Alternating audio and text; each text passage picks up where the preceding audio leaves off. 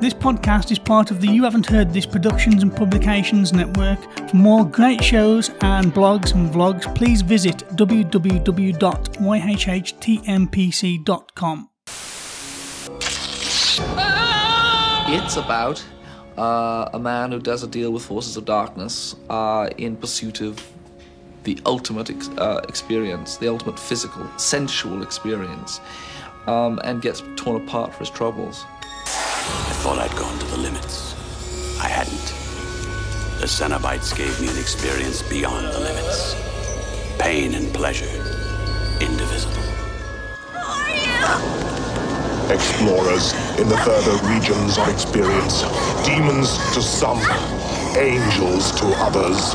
They are ageless experts in the art of refined pleasure and even more refined pain. They have made an aesthetic and indeed a lifestyle out of corrupting their own bodies, tearing them apart and reconfiguring them in various ways with hooks and various skinning devices. We've gone out of our way, Bob Keene's team and myself have gone out of the way to design monsters which are not going to really resemble anything that would have been seen before. That's my hope anyway.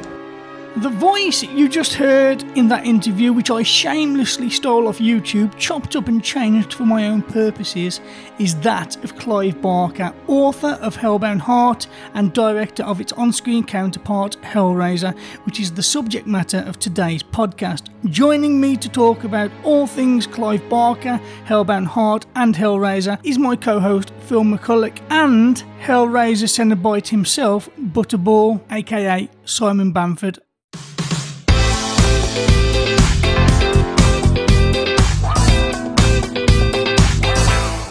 Hello and welcome to the Adapted to Screen podcast, a podcast where we take a book and its on-screen counterpart and we dissect them, we compare them and have a little bit of banter in between. Joining me this week, as always, I have my co-host Phil McCulloch. Hello Phil, how are you? Richie, hello to you. I'm very well, thank you. And yourself? Yes, I'm fantastic, thank you. And also joining me, hopefully, after a lot of technical difficulties, which our listeners won't be able to hear because I'll have perfectly edited this, but joining me is Simon Bamford. Hello, Simon. Welcome to the show. I trust you are well.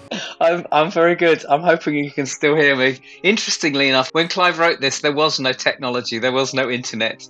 If you wanted to do an interview with somebody, you sat in a room and chatted to them. Better times. Easier times. Indeed. Indeed. Well, let's swiftly go into the author's bump. Clive Barker was born in 1952 in Liverpool. He's an English playwright, author and film director who came to prominence in the mid-90s with a series of short stories, The Book of Blood. Other things that Clive has done in his filmography include 1987's Hellraiser, Hellraiser 2, Nightbreed, Candyman, Lord of Illusions, and for maybe the millennials, The Midnight Meat Train as well. And that is the reason why we're talking to Simon today about one of Clive's books, The Hellbound Heart, which was turned into the film Hellraiser, as Simon had a starring role, Simon, in Hellraiser 1 and Hellraiser 2. Yeah, it was fun. We didn't really know what we were doing at the time. We'd still be being talked about 38 years later. It's crazy. It is crazy, isn't it? It is crazy. Yeah. So Simon, can you just give us a brief overview of what you're up to at the moment? Yes. So I'm executive producer, and I also am an actor on a 6-part series for Amazon Prime called Dark Ditties Presents, which is a little bit like a UK version of American Horror Story mixed with Black Mirror and The Twilight Zone. I watched episode 1 the other day. I thought it was brilliant. Episode 1 was very rough and ready because we did it with virtually no budgets. But interestingly enough, we had 5 members of the Hellraiser cast on that. Yes, and you know what? I know. Is it Barbie Wilde? Is it who played? That's right. Yeah, I noticed her straight away. I was like, she's at Hellraiser. But me and my girlfriend kind of liked those. Was it a take on the Agatha Christie's? Then there was one. I think there was a kind of similar kind of take. Yeah, it was kind of, we always describe it as Agatha Christie meets Saw. Well, most definitely. And I've got, I have to say, I was really impressed with Bruce Jones. I've only ever really known him as Les Battersby, and I watched that. I was like, he could actually act. Yeah, and Bruce, like me, has been in all 5 episodes that we've shot so far. So I've played, in that one, he plays this car salesman. And in episode 2, I play his wife. And episode 3, he carves me up on a table. It gives you kind of feel for it. But some of them are comedy, some of them are very dark and actually quite disturbing and in a very deep way and quite upsetting. So they're a good kind of mixture of stuff. And then on top of that, I've done a horror anthology film called Mosaic, which should come out next year, 2023, which is about a police officer trying to work out how these seemingly disconnected murders are connected, because there's something that is connecting them. And so that was fun. We filmed that in Southend-on-Sea. Oh, very exciting. I must say, anyone who's listening, to the 4 listeners that normally listen, definitely go and check out Dark Ditties on Amazon.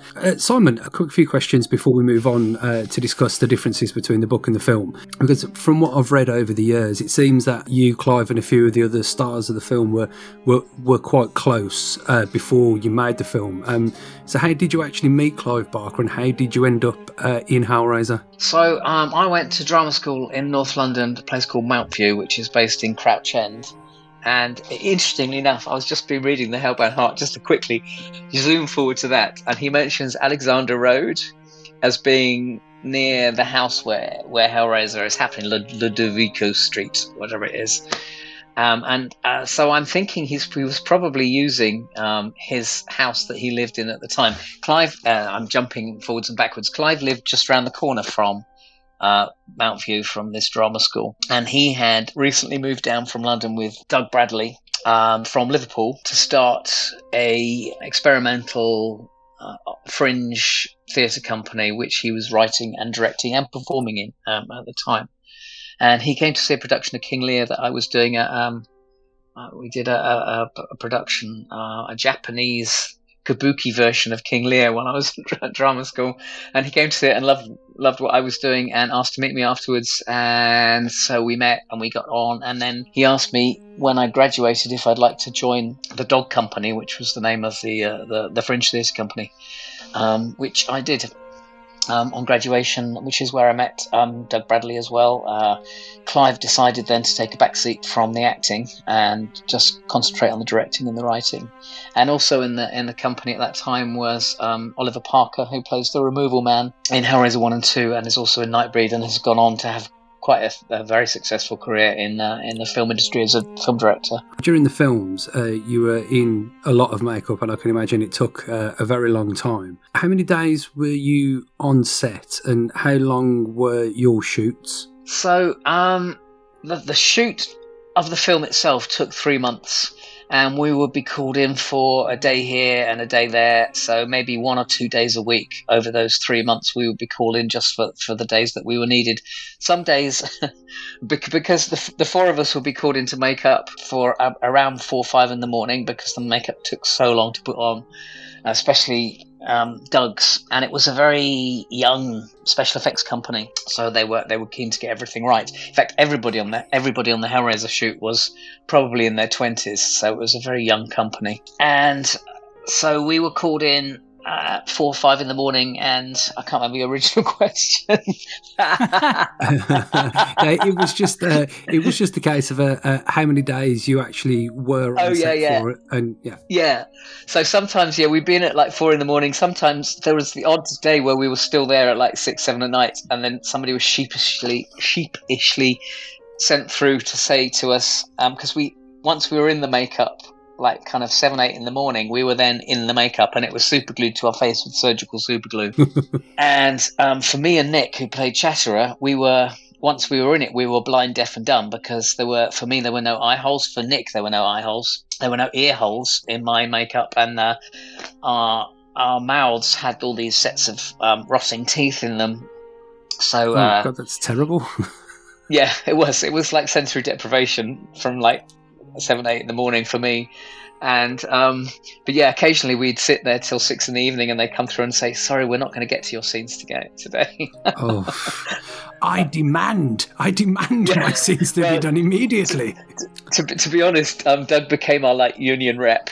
And after a few, we had quite a few days where we'd be sitting there for hours and hours and hours, which is normal on a film set, but not when you're blind, deaf, and dumb. No, of course.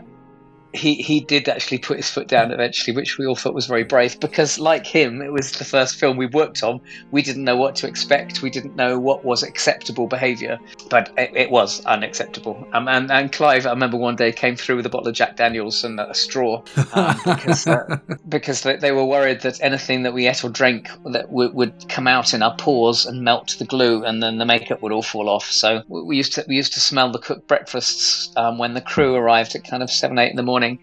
But we weren't allowed to eat it.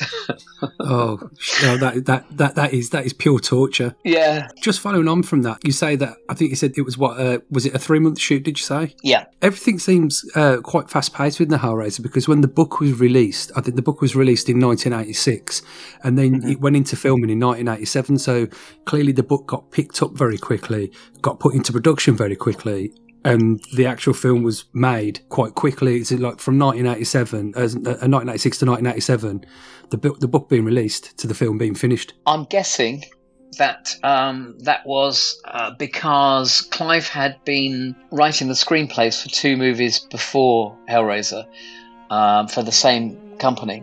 Rawhide Rex, I think, was one previous to that. Yes, Rawhide Rex, and I can't never remember the other one. And he persuaded the film company to let him direct the next one.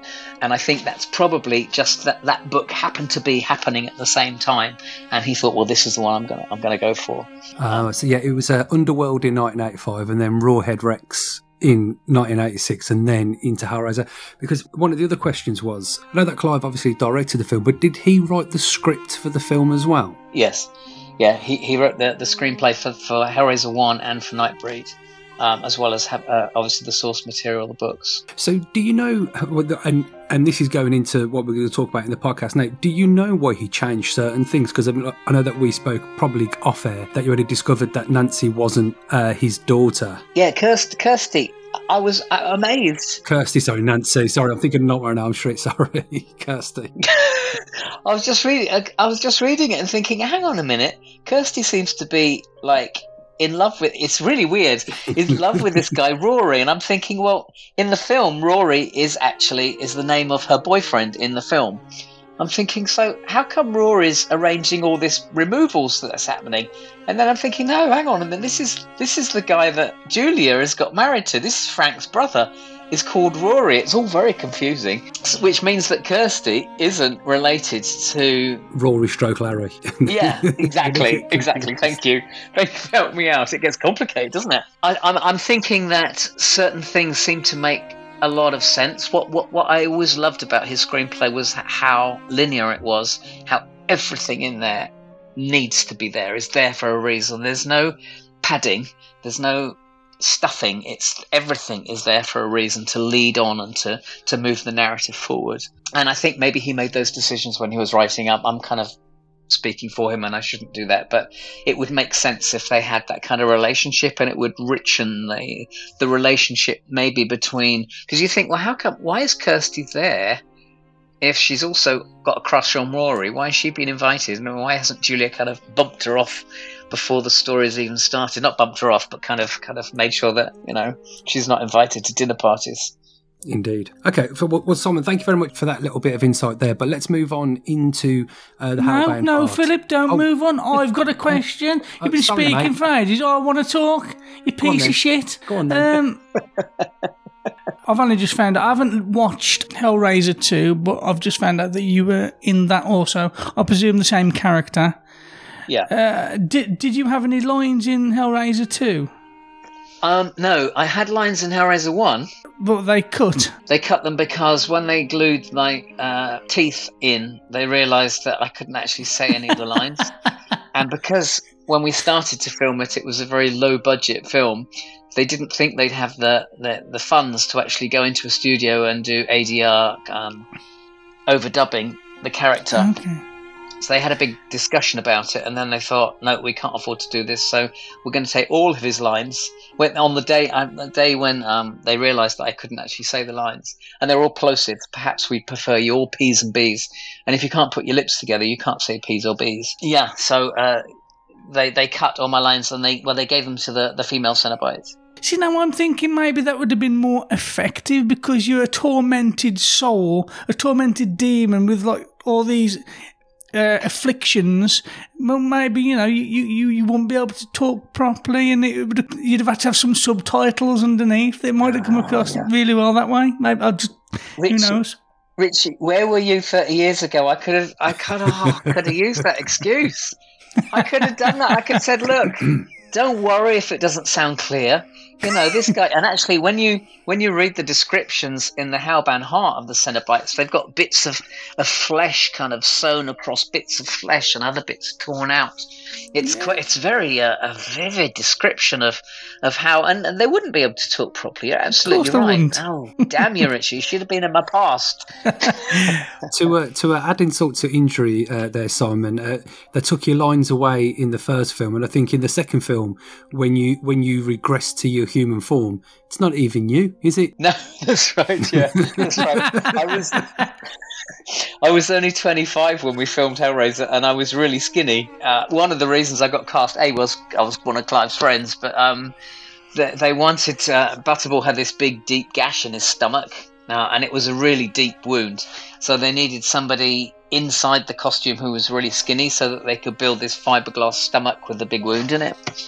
So there was no way anybody would believe that I would actually, that Butterball was ever this kind of skinny 25-year-old. In the same way that Nick turned into a little boy. Yeah, we were. Well, I was going to say, didn't Chatter turn into a little child? Yeah, that's right. Our one moment to actually get our faces seen, and they even took that away from us. So, how many Comic-Con events have you had to do? Oh, freaking hell. Not Comic-Con.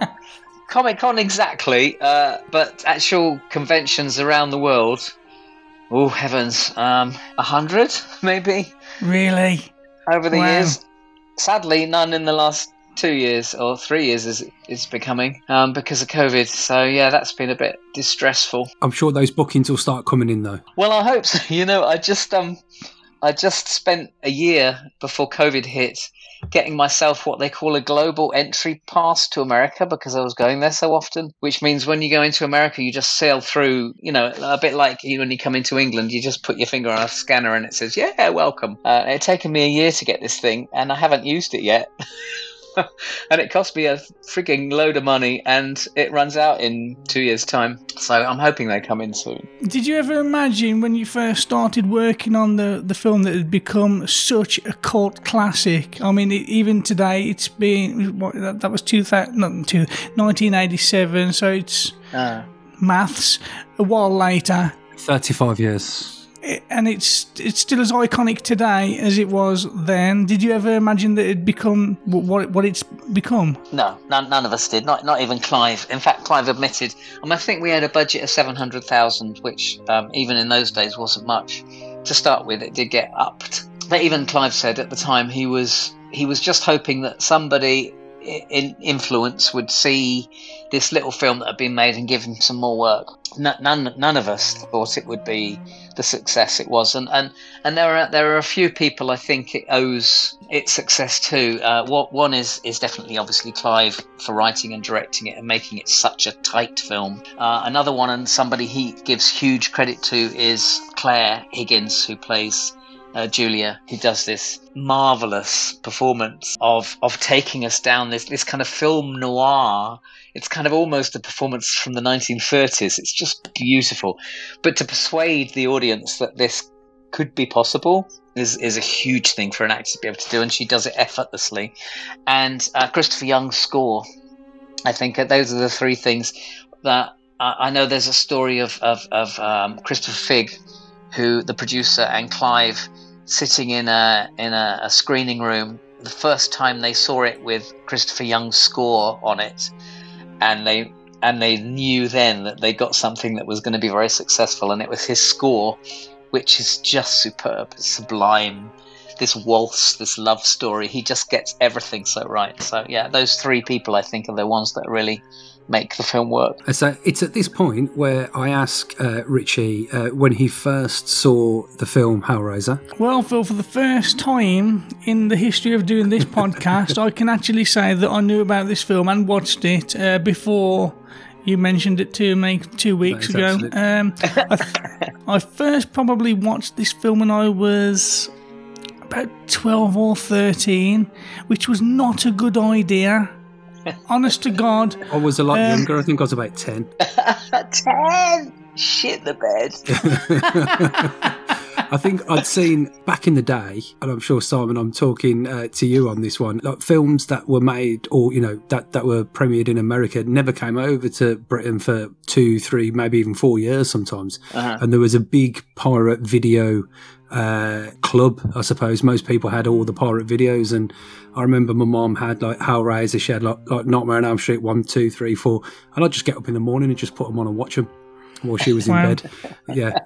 Yeah, it absolutely fucking terrified me as a kid. You'd be surprised the amount of people that we meet at conventions who saw it around that age, which is perhaps another reason that they've been so successful, is that people saw them at such a gullible and gentle age where they were never meant to be seen. Do you remember Mary Whitehouse? It was like a campaigner for keeping filth out of society. She was a big campaigner against Hellraiser, and they had a name for them in the day. It was like a scare. They called them scare films or something like that. Was it? I can't remember what it was. Video nasties. Video nasties. Yeah. Thank you very much. Yeah, we were one of the top video nasties. But that's actually quite funny, isn't it, Simon? Because I think if from what I've read correctly, Hellraiser 2 was greenlit halfway through the filming of Hellraiser. Like the powers that be were watching the dailies and went, we must make another one. Where like you think today, people would be like, this is the worst thing I've ever seen ever. How on earth could this be made? What is all this ripping of flesh and of bone? It just seems incomprehensible that people were like, this is great. We need more. I think it was quite, in a way, Hellraiser was quite a trailblazer, because serious horror films before then were getting banned left, right and centre, and even some of the whimsical ones were getting banned, and this, for its time, if I remember right from what I've read up, there were certain aspects of the film that got banned. It's like the rats being knocked to the wall. That had to be... That was a problem back in 1987, I think, and you had certain other clips that had to be cut out, like exploding heads and stuff. Yeah, the way I remember it, and Clive talking about it, was that he deliberately put in stuff that he knew the censors wouldn't allow, betting that if he put in enough of that stuff, they would cut those and leave everything that he wanted and he needed to make the film work. And as far as I'm aware, they cut everything that he expected them to cut and left everything that he needed. And that was a very, very smart... I mean, he's a very smart man, but it was a very smart thing to do, because he was still pushing the boundaries enormously for the time. And also, it was an intelligent film. You're right. In the 80s, there were a few things coming out, but there was an awful... We'd gone down this rabbit hole of Hammer becoming kind of comedy and not really taking itself very seriously. And then there were a few Nightmare on Elm Street. There were a few things. There was Alien happening at the time. There was some really big stuff happening, and they were all groundbreaking. And Hellraiser, I think, is definitely groundbreaking in that rather than having this kind of happy family of teenagers having a party, you've got this dysfunctional family that don't like each other. There's so many things in there which it would be impossible to conceive, but it works, and it's down to Clive that he made it work.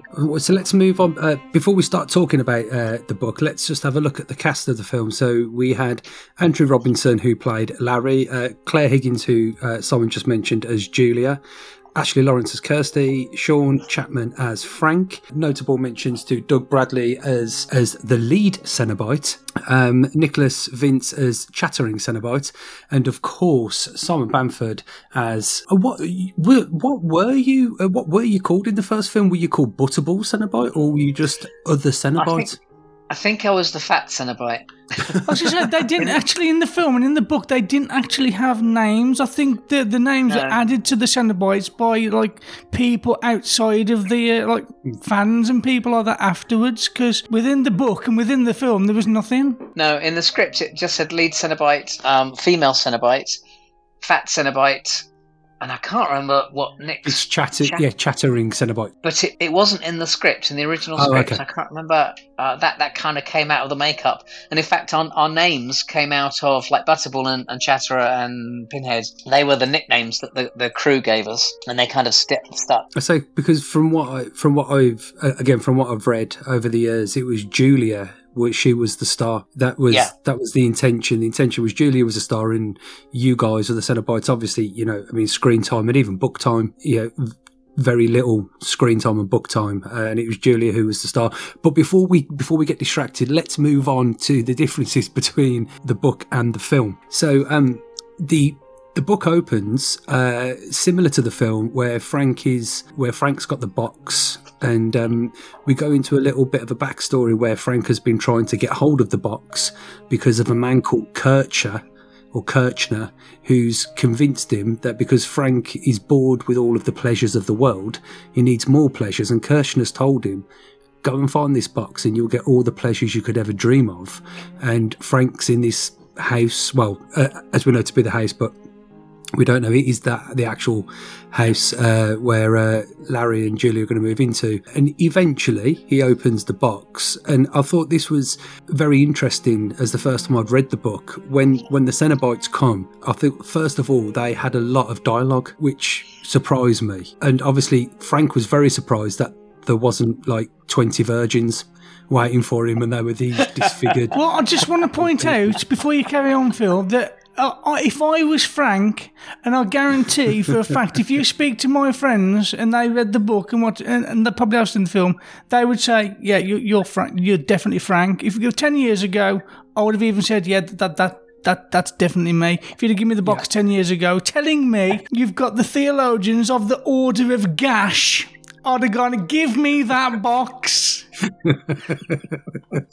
The question I was going to ask you, Simon, was Kirchner ever kind of discussed for the film? Because to me, that character seems like either he knows what's going on with the box, or he was some kind of submissive to the Cenobites to get people to open the box. No, he was never mentioned in any discussions I ever had. And again, I think this must have been a decision that Clive...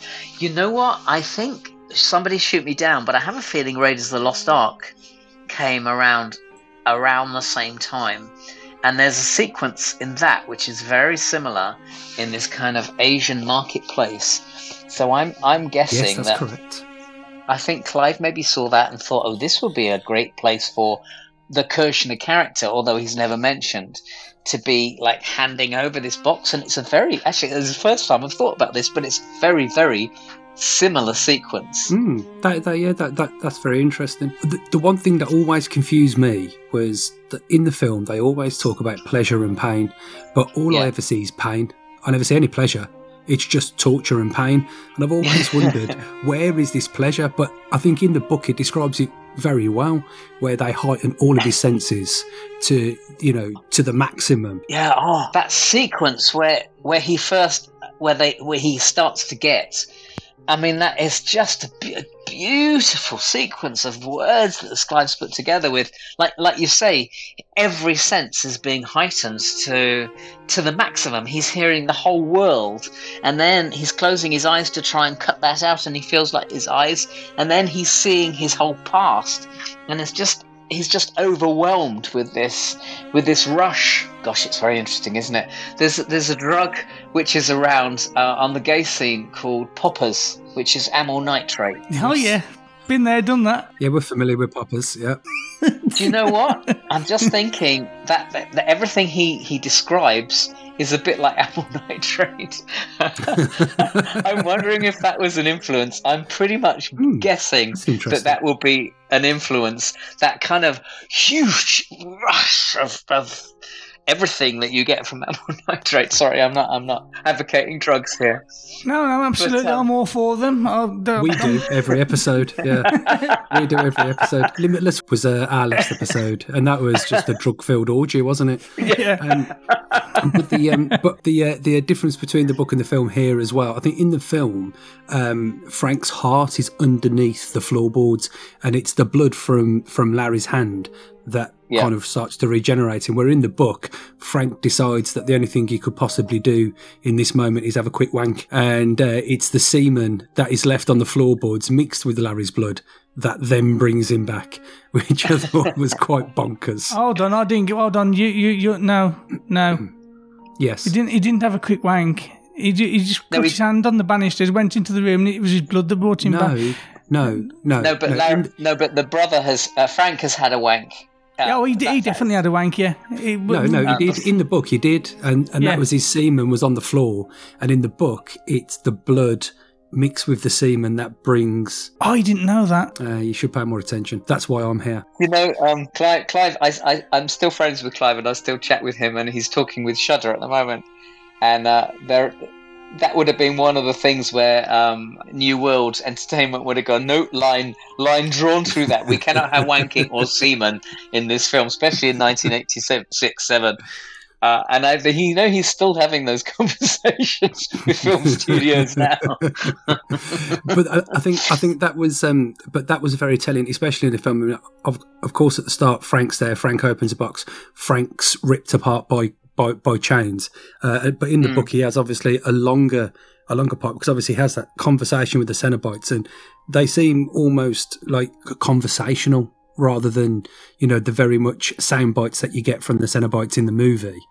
They're very much, you open the box, we came. They're actually having full conversations with him. They are, and they seem, and he describes them as being almost pathetic and disappointing. Certainly from Frank's point of view, that he was expecting something completely different. But he's seeing these characters who are. I think that's something you do get from the film, that it is just what they do. And Doug always describes. He says the Cenobites aren't the monsters. Julie is the monster because we are doing what we are bound to do, which is to bring pleasure from pain or suffering. We don't necessarily get pleasure from it ourselves, but that is our job. And I think that comes across in the book, and they try to come across in the film. But of course, with all the great thing about both films is that we have huge entrances with lots of dry ice and smoke, and so it kind of ups us a bit. Well, there was one thing I found curious, and I don't know how much or how many of the Hellraisers you actually watched. Obviously not personally. Of course, you watched them personally. You watched them with your eyes. But I don't know if you ever saw any of the later Hellraisers, or at least the most recent one, Hellraiser Judgment. No, I the last one I saw was 4, which was the last cinematic release. But what I found interesting in the book, Frank says, "Shouldn't there be 5 of you?" And I think the lead Cenobite, who is actually female, that's another massive difference. Well, androgynous, not actually female. You're not sure if she's male or female. It's kind of androgynous. Okay, which is fair enough. Which is something definitely female, because I was attracted to her. But in that scene, Frank says, "Shouldn't there be somebody else?" And then the lead Cenobite says, "Yes, the auditor. They'll be with us soon." But the engineer. The engineer. I do apologise. Oh, the engineer. I thought it was the auditor. The engineer is the character that is a little bit like a scorpion with a huge head that kind of comes crawling down there. That's right. In number 2. Yeah, and number one. When Kirsty's finally in the hospital. Oh yes, of course. Yes. When she's in the hospital and she's running down the corridor, that's the engineer that's chasing her. Ah, okay. That's great news. So that's where we are. So then Frank is taken by the Cenobites to experience all of his pain, and then the film and the book kind of marry up a little bit, where Frank and Larry and Julia. Let's just call him Larry, because I don't want to call him Rory, because I'll get confused. Larry and Julia come to the house. Now in the movie, whenever I watch the film, I just see that house as a complete. Like it should be quarantined. It's filthy. It's disgusting. They've got rats and maggots and But in the book, it doesn't sound that bad. So was that something that Clive decided, I'm going to make it so hideously disgusting? I think in the book it's kind of glossed over, but that there's certainly no really descriptive thing of how disgusting it is. I think Clive just kind of went with it. I mean, it really is. It's disgusting. There are maggots crawling out of food. Yeah, but the whole film seems dirty, if you know what I mean. Yeah. Like, You seem to forget there's a whole demon in there as well. Yeah, I mean, the house has a kind of character of its own in the film, and I think, again, all kudos to Clive for creating this house, which is disgusting, and of course, because he's put in these things of insects and maggots and the things which we all find disgusting, he can then do the bits later where Kirsty has this bucket of maggots thrown over her from one of the dead corpses while she's trying to be quiet in the film. Oh yes, in the spare room. And she did. Bless her, Ashley had a whole bucket of live maggots thrown over her. Really? I'll be stuck in her hair for days. That's a bit of an inside scoop that probably not many people know. No, that's very true. She said they were everywhere. They were like everywhere. It's like, oh, I'm a celebrity, getting me out of here, but way before that started. Wow. And obviously what you mentioned earlier on, Simon, is the revelation that Kirsty isn't actually Larry's daughter in the book. She's just a friend, which took me a while to kind of figure out. I was like, well, shouldn't she be a daughter? Like, what's going on here? There's a platonic relationship. I mean, maybe she wanted it to be more, but clearly Larry was just stupid and couldn't see it. I was really astounded. I kept reading it and rereading it and thinking, she's talking about Rory / Larry's winning grin, and that's the reason that she come back. And I'm thinking, this doesn't sound like a kind of father-daughter relationship, and it isn't in the book. It is that, you know, she's secretly in love with him. And I think maybe Clive revisited the book when he started writing the screenplay and decided that there was room for improvement here, and things would be much clearer if it was the daughter.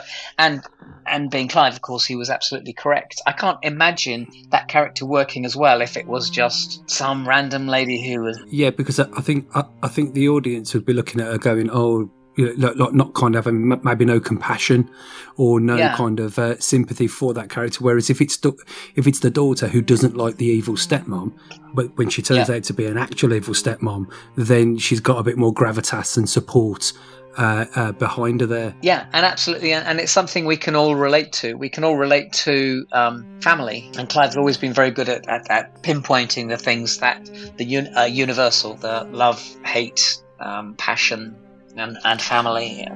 I watched an interview with Clive earlier, and he was saying about how when he writes his books, you know, he doesn't want it to be like the same for everyone. Everybody has their own picture, a different picture, their own interpretation. Am I the only one who turned this film into a BDM sex horror? Because that's how it came. It's like from the start, she turns up at this house and she goes around remembering that time she had some really good dick upstairs, and for the rest of the film, that's what it's all about. She's just remembering this one time she had some amazing dick, and she's going out because she wants it back again. And you just see her in the room. So, I mean, when she gets caught by her husband, she's actually in there remembering that good time. She's trying to recreate and relive it, and she's basically just a really horny person. She's not in love. She only ever had one experience with him, but she wants that again. And as soon as he gets his skin, straight into bed, no fucking about. And then you got the BDM with all the hooks and everything. It's just everything seems sexual about it to me. Yeah, that'll be Clive for you. But I'm guessing you're not a romantic, Richie, because it is. Clive wrote it as, like most things he actually writes are actually love stories, and it's how far you would go if you are passionately in love, or maybe further than that. But how much you would do for the person you're in love with, and she's in love. But yes, as far as being sadomasochism, I know Clive went a long way to research the film and went to a lot of masochism clubs at the time in London to find out where the bar was. And it's easy these days to kind of look back and go, yeah, well, there was this, there was that. But people didn't have body piercings in 1986. It was completely unheard of. The only thing people pierced were their ears. And then there were rules about, you know, which one you had pierced if you're a straight man or so there were no other piercings apart from in these very, very minority sadomasochistic clubs which Clive visited. And I remember when we were filming, they had lots of books of African artwork, because obviously in Africa there were lots of different piercings and things. But I think Hellraiser was one of the things that started the whole piercing industry, to be honest, because it made it interesting and fashionable and a bit naughty and sexual. Could you imagine going into like a barber's or a tattooist and going, "Can you make me look like one of them Cenobites?" I'm sure it's happened. I'm just imagining Clive being in one of these clubs and seeing someone that he recognises and them going to him, "What are you doing in here?" And him going, research? Yeah, we'll go with that. To be honest, anybody who knew Clive in the 1980s would not be surprised to find him anywhere like that. So, moving swiftly on, I think the book and the film kind of marry up mostly from once they've moved in. Julia's taken to cleaning the house. The removal men come in. Obviously, Julia finds Frank's belongings and has, those thoughts of years gone past. And at this point, you kind of start feeling sorry for Julia because, clearly she's married Larry and, it's probably not the life she wanted to be in. And, she has this reminiscence of that time with Frank, but clearly she's been faithful since, because otherwise she wouldn't particularly be so forlonging about that one experience, if you know what I mean, which I thought myself, that's just my opinion at least. And then obviously we get to the point where Larry's bleeding, that kind of brings Frank back to life. But for me, what I found amusing was how quickly Julia put together that her dead lover is hiding in a wall, and only if she can get him out of the wall, they can be together again. Have you not noticed that Julia, she is Frank? She's like the female Frank. She's fed up with this life. This life has nothing to offer her anymore. The pleasures of this life, she doesn't even like her friends. And she used to. It says in the book that she used to class these people as friends and have a laugh with them and enjoy their company. Doesn't enjoy that anymore. And it's like she's doing what Frank did. She's after something more outside of what this world can provide. That's exactly the way I read it, actually, Richie. That he'd obviously decided that he needed more, that there just wasn't enough out of life, and there's a section in the book where she talks about how bored she is of these people getting drunk downstairs and how banal they all are, and she does want more. And I that's the start of Clive beginning to write. Her world isn't too dissimilar to Frank's, and kind of drawing them closer together, so it's not so surprising when they do finally get together. And I think that's why when she's in that room and he turns up as a living corpse, that she's not so horrified that she runs away and she can't face him, because under any normal circumstance, anybody else, you see a living corpse, you're going to run, you're going to shit your pants, and you're going to run. But she's come to this place now. This is something exciting. This is something different. This is something out of the norm. It's something that she can. I'm whistling through my fucking teeth, but it's something she can pursue. Yeah, I think it's the forbidden as well, isn't it? It's that whole thing of what is forbidden. We desire more. You tell a kid you can't have something, they want it more and more, and it's the same throughout life, and especially when it comes to kind of sex. You say you can't have this, okay, I want that even more now. I desire it. I need it. In the sequence when Larry's blood starts to bring Frank back to life, what production company did they use for that sequence when the body was being put back together? So again, it was Image Animation who did the prosthetic special effects for the Cenobites. They did those sequences, and what they did is they made there were lots of different sections to that whole sequence, but the one that I always love is that they made a wax version of the head and the arms and melted it. Yeah, and then they put a blowtorch on it and melted it down, so it melted into the floorboards, and then they filmed it and they showed it backwards, so it was kind of coming up. That's very clever. I heard that. Yeah, it's so clever. That is so clever, and it's so effective. This is the one thing I've got to say about Hellraiser, that although occasionally in a few parts they have used CGI for like sparks around the box or something like that, everything else is all on camera, and because of the artistry and everything else that went into it, it still stands up today. It was fucking amazing. The work and the art behind everything that happened in that film, it still stands up. It was fucking amazing. And that scene, it's an iconic scene where he comes back and you see him coming out the floorboards. And I heard that what you just said, that they created a wax version of it and then melted it and played it in reverse. Oh, that's fucking genius. How do you even come up with that? Well, I mean, in the day we didn't have CGI, we didn't have computers, so you were talking about the kind of the little visual effects. They actually had to be painted on each frame of the film. Really? So that's how they did those. It wasn't. They shouldn't have done generated. That. No, they shouldn't. There's a lot of people would say, yeah, that is probably the weakest part of it. However, saying that, if you go back to that time when you first watched it, when I first watched it, I didn't question it. I had no problem with it. Back then, any kind of CGI, we didn't question it. It was fine. However, today you've got the best CGI in the world, and it's amazing, and we question it now. Yeah, it's a dinosaur. It looks like a dinosaur. It looks tangible. However, I know it's CGI and it doesn't look real. But back then you didn't question it. You didn't give a shit. Well, nothing surprises us anymore because anything is possible. Whereas back in the day, everything had to be. I did some work on the Fright Night films. And some of the stuff that they did on those and the chemicals they used, they were like these acids that were like burning through the technicians. People died of cancer because of that film. And it's the only way you could do it was you could work out physically how you could do it and then film it. There was no other magic way of doing it with computers because computers didn't exist. I mean, they did exist, but not for that reason. So, a very quick question, Simon. The one person I think that always gets overlooked is Oliver Smith, who was Frank the Monster. Now, was he cast to be Frank the Monster because he was like thinner than Sean Chapman, and that way, like he looked without the skin, he would look thinner, or was it just a case of Sean Chapman said, "You're not covering me in tomato ketchup"? No, he was cast because he's an incredibly thin actor. He still is, to be honest. And bless him, he was in the Dark Ditties. Episodes 1 and 3. Who was he in number 1? Number 1, he was the butler. Oh, no way. Who welcomes everybody to the house, yeah. I didn't recognise him with his skin on. Oh. But if you listen to his voice, because it's his voice as well, that he's got this wonderful gravelly voice. And it's his voice that Frank speaks through. And they got...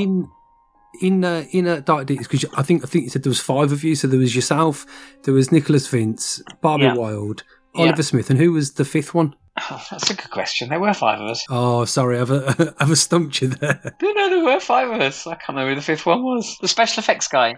One of the special effects guys from... Okie dokie. Yeah. So he did all the special effects, yes. So moving on anyway, otherwise we're going to talk about every single moment. Let's fast forward. Oh, no, sorry. I tell a lie. I just remembered it was. It was from Ken Cranham. It was also the special effects guy. But Ken Cranham from Hellraiser 2, who played Dr. Shanard. Oh, really? Oh. Yeah, and he's in all he's a recurring character in all of the Dark Ditties films. Yes, Ken. Was he acting as well in Dark Ditties episode 1? Yes, he was. It's difficult to say without being spoiler, but he was the guy who invited everybody to the house. Oh well, that's not a spoiler because he's in the like that's the reason they're all there. Yes, yeah, it's not a spoiler, is it really? Yeah, he's the owner of the mansion. Yeah. No, but I have to be careful. Yes. No, of course, he's the owner of the mansion. Oh, okay. Yeah. I didn't. You know what?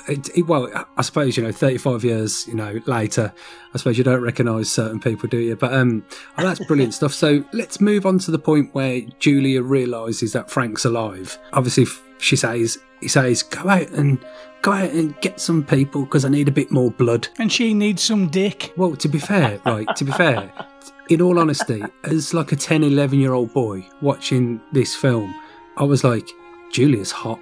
I feel really bad for and because I work in business now, I work in sales and I do go away a lot. I'm always looking, going, are they getting Julia'd? Some bloke's talking to a bird at a bar. Is he going to get Julia'd? But you know what? Again, it's something that Clive is very clear-eyed on is the victims that Julia picks in the film are people that we all know. We all relate to those people. We all know those people. Mm-hmm. He's very clean. The only difference in all of those pickups, and I can't remember in the film, was in the book where she didn't want to do it anymore. And then that one bloke kind of harassed her outside. And she was like, well, come on then, you're going to get it, you deserve it. I can't remember that being in the film. And maybe I overlooked it, maybe it wasn't in the film. That's probably just the difference between the book and the film, where I think Julia didn't want to do it. And because the guy was being really harassive outside, she was like, right, you'll learn your lesson, mate. I think the closest it got to that in the film was the guy who says, oh, what, you changed your mind? And oh, yes. Starts getting a bit narky with her, and you think, well, actually, he deserves it. I think even as the audience, you think, well, you're just being a bit of a prick now. We all know what's coming. But, excuse the pun. And obviously, at this point, we see Kirsty in the movie and in the book notice Julia taking... Well, no... Does she notice someone? Does she notice that she takes someone in the house in the book? She goes and knocks on the door in the book and notices a man's coat. Where in the movie she notices him her walking in with a man at least, and then she does the thing that only you would think to do: break into the house to investigate, only to discover like half dead Frank in the attic.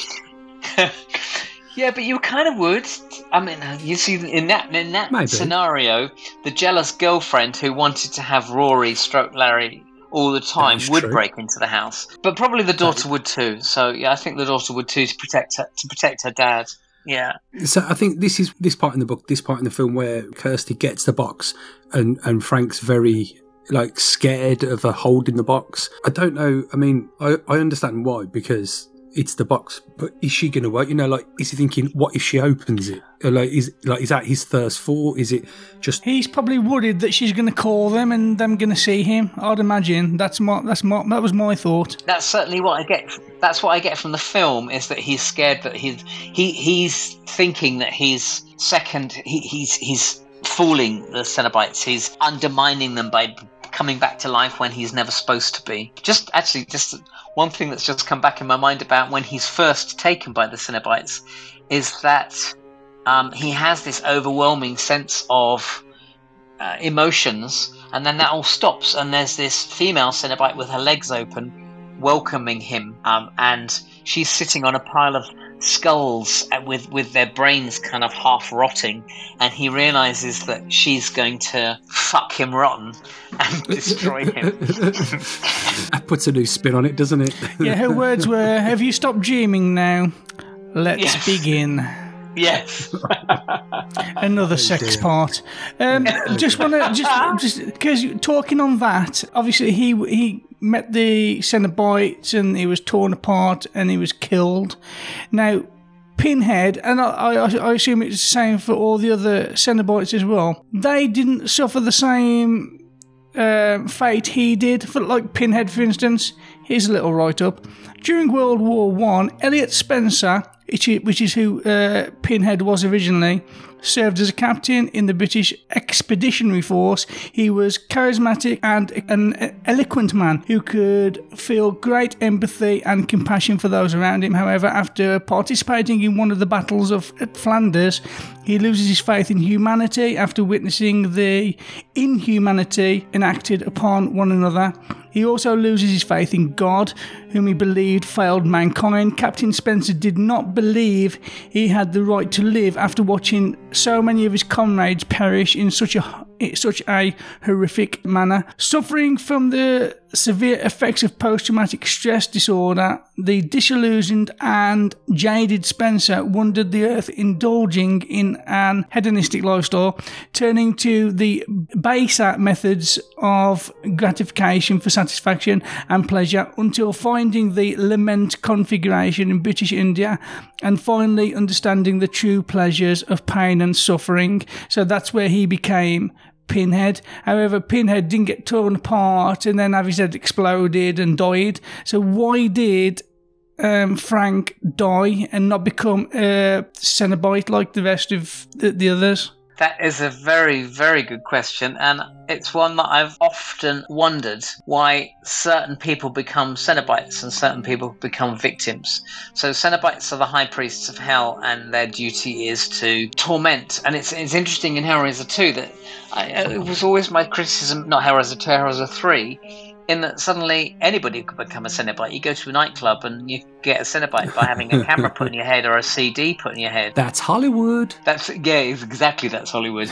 But it felt in the first two films that we had this kind of gravitas, that we were creatures that had maybe gone beyond that pleasure from pain and had passed some kind of test. Yeah, see, this was my only theory. My only theory was that Frank, he had all these sensations and he couldn't cope with it, and he didn't appreciate it. And because of that he was killed because he couldn't go on being that way. Whereas I think it was Hellraiser 3 or 4, one of the Hellraisers, you see Pinhead as he's created and you see him smiling and enjoying it, and he kind of embraces it, and he takes it on and lets it become part of him, whereas Frank didn't.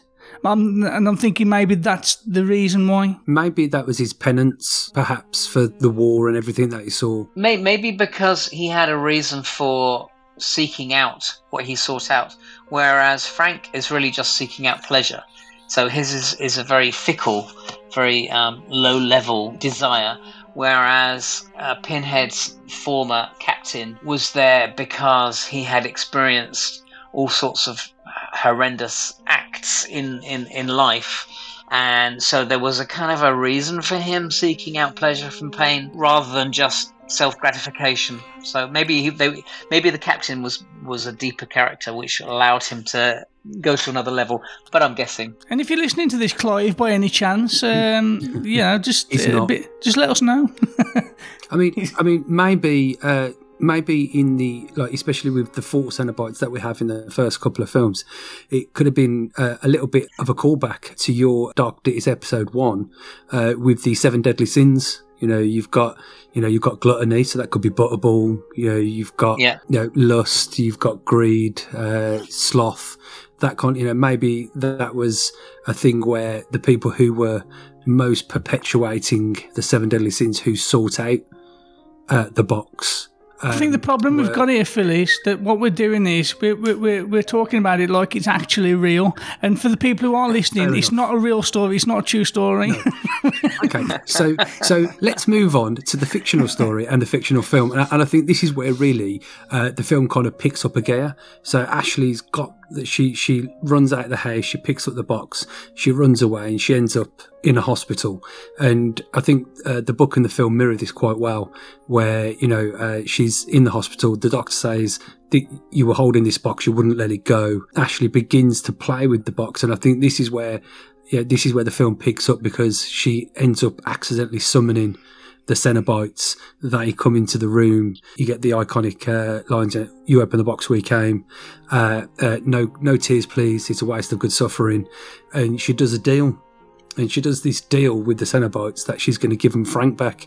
And I think that's what, Simon, you mentioned earlier on about the Cenobites maybe not being the good guys in a way, because they're like, okay, we'll get this bad guy who's escaped our grasp, who's broke out of our prison, who's committing these crimes. We'll get him. Yeah, we'll do that deal. And I think that's where it kind of does ramp up slightly, and especially when Kirsty goes back and finds out that Frank's dead. There was that scene in the movie where Julia's, I don't know whether she's having second thoughts maybe, and she wants to have a little bit of sexy time with Larry, and then Frank comes out of the cupboard skinning the rat. It was just like, well, this is ruining my sexy time, Frank. Yeah. What are you doing? But then in the end, obviously he takes Larry's skin, and it isn't until the "come to daddy" line that Kirsty realises that it is Frank and not Larry. This is where the film was a slave to the script, I think, because when she walks in and she sees him and he's got all that blood around his face and his ears are hanging off. Yeah, this is normal. And he's adjusting his eyes. He's fitting his eyes back into the skin to make it. Yeah. With that squelching noise. Yeah. But there's a quick question, actually, Simon, and maybe I've missed it in the 75 times that I've seen the film. When Frank accidentally kills Julia and then he decides, well, this is better than nothing, and starts to like feed off her. In the second film, it's the bloodstained mattress that Julia's on that Dr. Chenard brings her back from, but we don't see her on a bloodstained mattress in the first film. Am I missing something there? Or is that just a bit of artistic license? I don't know. I would guess it's artistic license. Because I think the house disappears as well, doesn't it? At some point, the house disappears at the end. Spoiler alert, by the way. Spoiler alert. In Hellraiser 1, the house collapses on top of me, and the whole house is supposed to be like falling down. Is like the idea of my character. I'm about to stab Kirsty's boyfriend, who doesn't exist in the book. And the house collapses on top of me. But you never really see that. But he's a pretty much worthless boyfriend. The only thing that he can do is put a cigarette in his mouth and take it back out without burning himself, which I thought was really cool. Yeah, it comes to save her at the very end when she's already done everything. and then when it's all finished, they go outside in the rain or whatever, and they stand there staring into the distance like them waiting for an Uber. He's got no questions.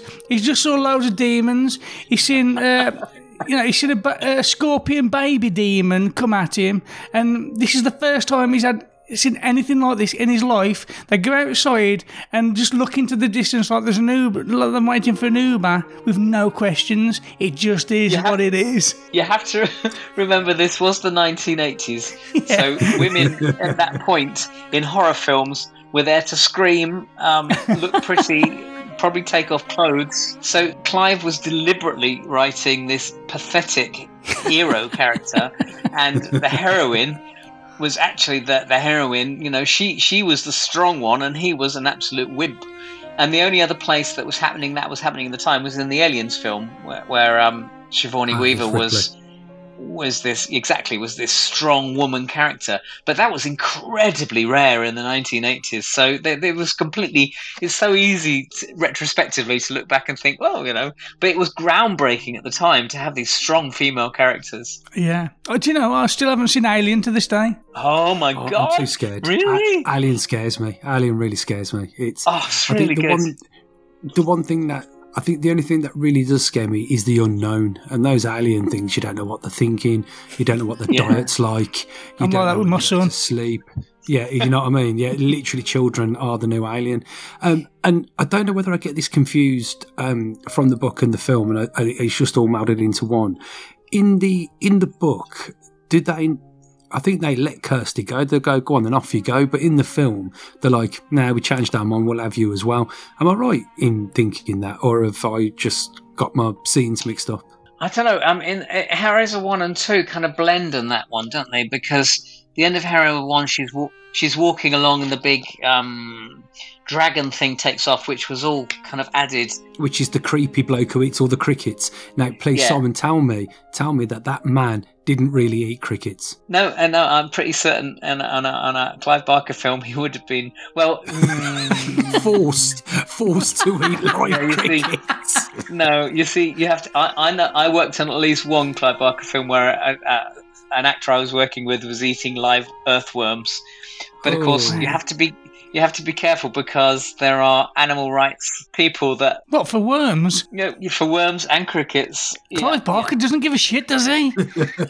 No, but some people do, so I'll have to sit on the fence on that one. What about human rights? Fuck your human rights, eat that worm. Do you want to get paid? You could imagine the conversation, couldn't you? So, Clive, the problem is we've had someone talking about the crickets. I go, right, so he's not talking about the shagging on the bed. No, they're not talking about like the hooks in the bloke. They're not talking about the wanking and the blood. No, they're talking about a bloke eating crickets. Yes, that's the issue we've got. And that kind of brings us swiftly to the end. Well, actually, just before that. So, and you're best placed to answer this, Simon, because sometimes Hellraiser 1, Hellraiser 2, and the book kind of melds into one. Were the Cenobites actively trying to kill Kirsty in that scene? Because obviously you had the Hook going up the stairs with the blood coming out the wall. Obviously yourself was killed by the house falling apart. I can't remember what happened to Chatterer, but like, what was that scene involving with? Was it just to get Frank? Was it just to kill everyone? That's a very good question. It's one I've never been asked. I don't know. The leaving us already line with the female going up the wall. They're not directly threatening her, but they are kind of threatening her. Yeah, having a bit of fun. Yeah, maybe. I don't think they're there specifically for her, so I don't think they would specifically take her.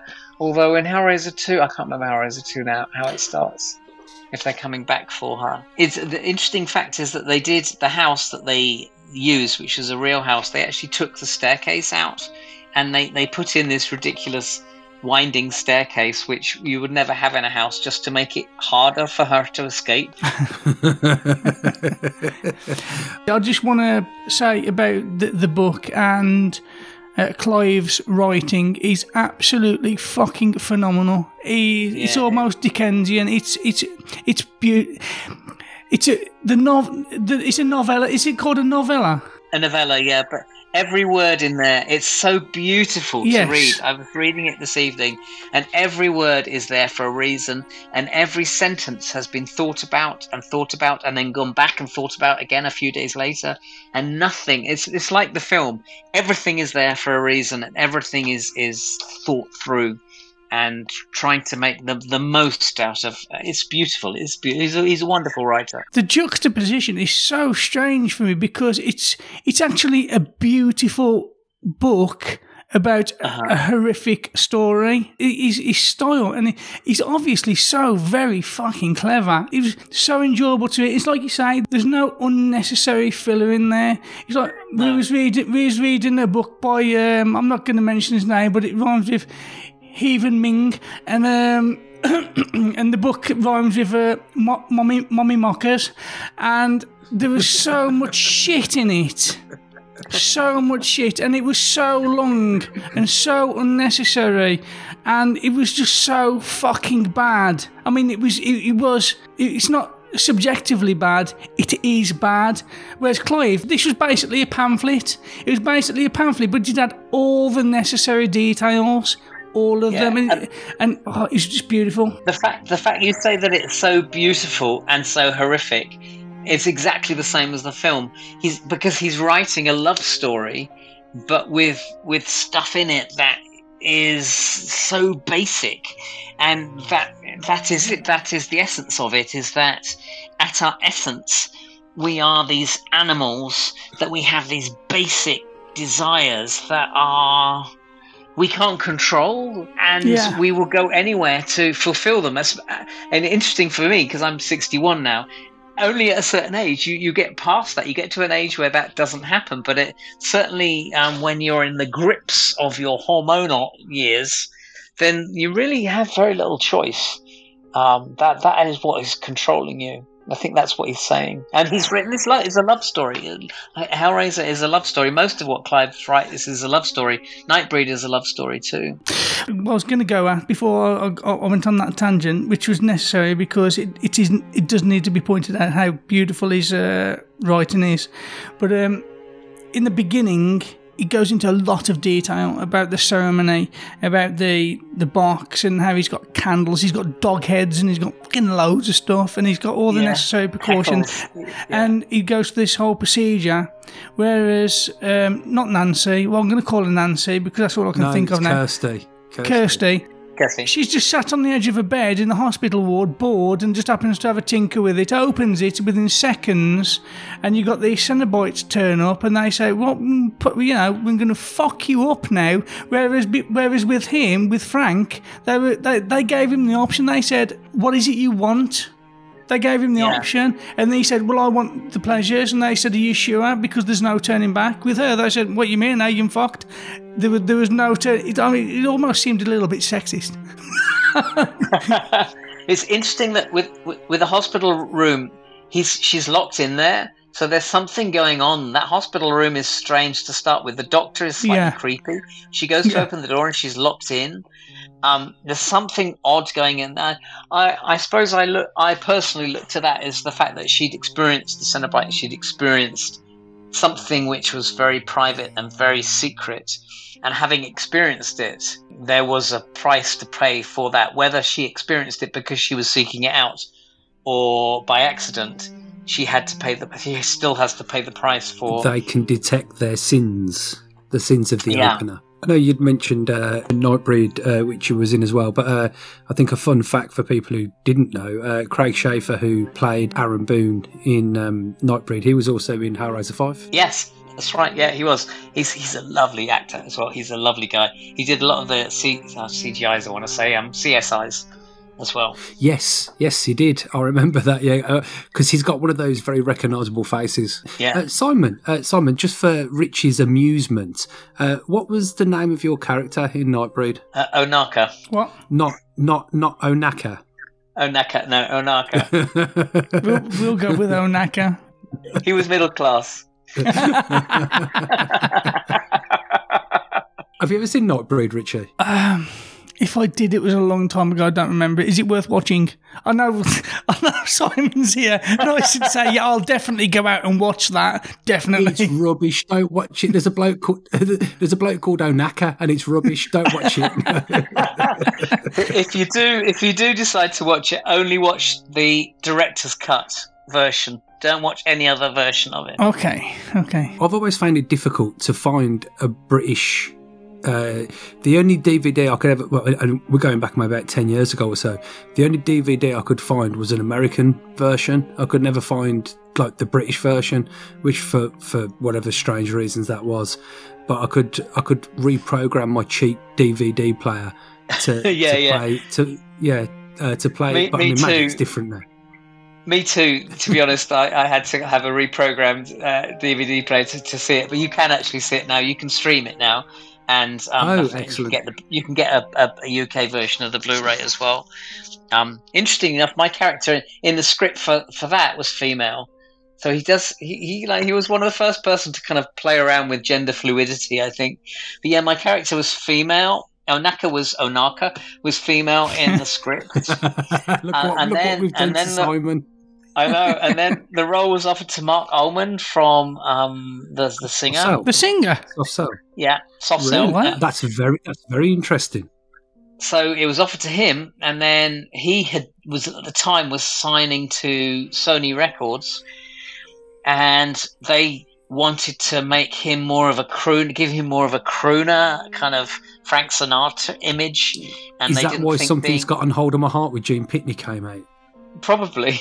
That's mental, though. That's mental that Sony Records got involved in his image in a film that's nothing really to do with Sony. Or was the film anything to do with Sony? No, the film wasn't to do with Sony, but because he just signed at the same time with Sony Records, they said being in a Clive Barker film doesn't go with the image that we're trying to push for you. So they pulled him out of the film, and then they gave it to me. So that's how I got to be in Nightbreed. Happy days.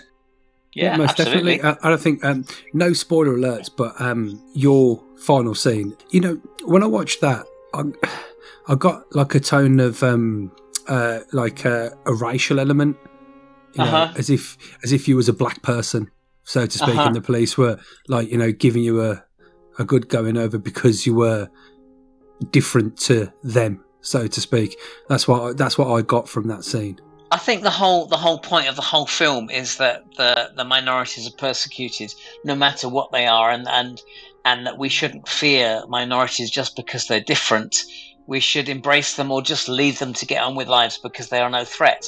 The only thing that makes them a threat is us by fearing them. And that's still something which is incredibly, it's an argument and something we should be looking at even more so today, sadly. But yes, I was also helped to my final scene by Danny Elfman's, again, amazing score. So yeah, I'm always very grateful to anybody that puts music behind me. You're right, the score really does help in that situation. But we have reached the end of the Hellbound Heart versus Hellraiser. And this is where the part where I say to Richie, Richie, do you you prefer the book or the movie? Wow. I prefer the book. I prefer the book because, do you know what? I would go as far as to say, and not just because Simon's here, because I'm a very honest person. If I thought it was shit, I'd say it was shit. It's probably one of the best written books I've ever read. I will definitely go out and seek out all of his other books because it was kind of like a revelation to me. I've never read anything that, I mean, obviously I've read stuff as good as that, but it's hard for me to explain. It's still modern to me. I know it's 80s, but for someone to have that kind of Dickensian type feel about his work, you don't really get that anymore very often. Writing is timeless, Richie. That's what you want to say. It is, but it's been bastardfied over the years as well, and he seems to have kept. I don't know. I just really love his work. His work's amazing. I can't actually put into words what I feel about what I've read. It's just beautiful. Richie, I should say the next one you should read should be Cabal, then, which is the one that Nightbreed is based on. Which is okay. Again, it's a short book, and it's fantastic. Okay, we'll do that. Simon, I don't know if you managed to finish the book earlier, but do you, considering you was in the film as well, do you prefer the book or the movie? The book, definitely the book. I think there's. I think that obviously, I'm very grateful to the movie, and I think the movie is fantastic. But I think any author can say so much more in a book, and just reading the opening sequences with Frank and what's going through his head and all the emotions, it's so rich. And Clive gets loads of that into the film, but there's only so much you can get. And I think any book over a film will touch the human experience more than a film can ever do. You see, now, I was really hoping you'd say the film, because I've been torn on this question, because you're both right, and especially like there's elements in the book, like the beginning with Frank, and it answered questions for me, like what's this pleasure? What is this pleasure? Because all I can see is pain. I can't see any pleasure. And when I've read the book, I fully understand the film now. Do you know what the book and the film do for me? And which doesn't usually happen with books and films, and I think it's mainly because the author directed the film. What the film does, it helps you visualise the book. Oh, 100%. And I think that really helps that Clive was directing, because it's his vision, and that what makes it different. But like for me, the film is it's my second favourite horror film of all time, and so I'm going to have to go with the film because I love the film so much, even though the book gave me extra bits to make me enjoy the film even more. And that's why I was a bit sad. I was like, please someone say the film, because I'm going to be the one. But also, Simon, and I think because we ask this question every time, when we read Mrs. Doubtfire, or we read Madame Doubtfire and then watched the film Mrs. Doubtfire, I think we both agreed, Richie, that Mrs. Doubtfire, the film, is better than the book, which is rare. Yeah, which is rare. I think that, and maybe Matilda. We were torn on Matilda being a better film than the book, but Mrs. Doubtfire definitely is a better film than Madame Doubtfire, the book. Have you seen Matilda, the stage version? No, not yet. No, is it good? Superb. Royal Shakespeare Company. Yeah, I cannot recommend it highly enough. It is amazing. With Tim Minshew doing a lot of the work on it as well. Oh, really? Lyrics. Okay, that's interesting. That'll have to be one for me and my daughter then, because she loves Matilda. I'll have to check that. I'll definitely go and see it. If it's still on in town, go and see it.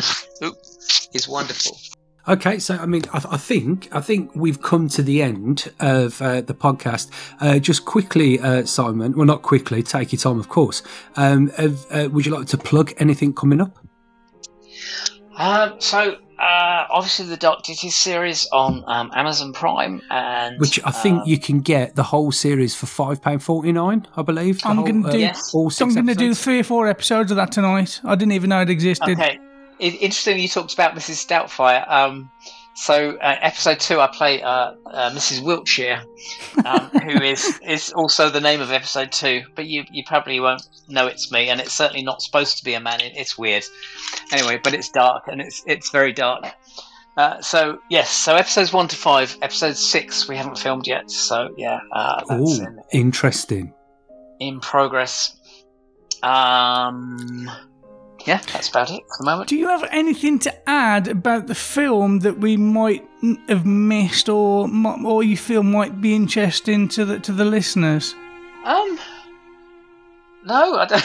I don't think so. Actually, it's been quite an interesting conversation actually, because it's made me kind of revisit places. Like, I've talked about this film for like 30, 40 years now, and this conversation has made me think about it in ways that I've never done. So yeah, wow. Congratulations to both of you.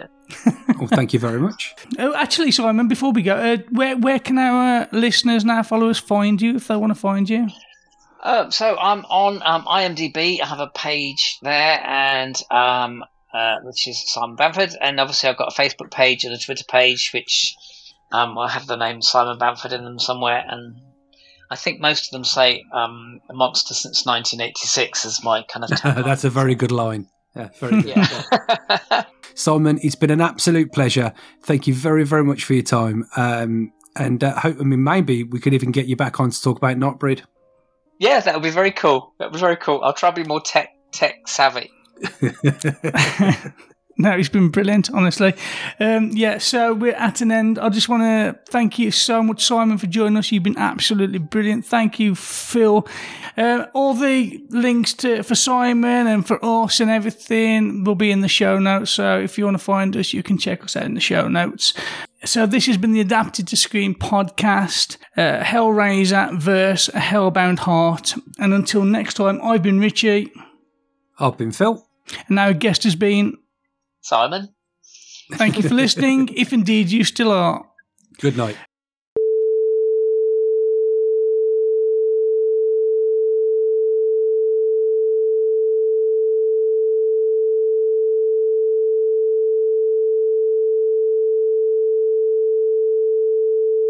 Joining me this week, as always, I have my co-host, Phil McCulloch. Hello, Phil. How are you? Richie, hello to you. I'm very well, thank you. And yourself? Yes, I'm fantastic, thank you. Also joining us to talk about all things Hellraiser and Hellbound Heart is, as I stated in the intro, Simon Bamford. Hello, Simon. You have got to be shitting me.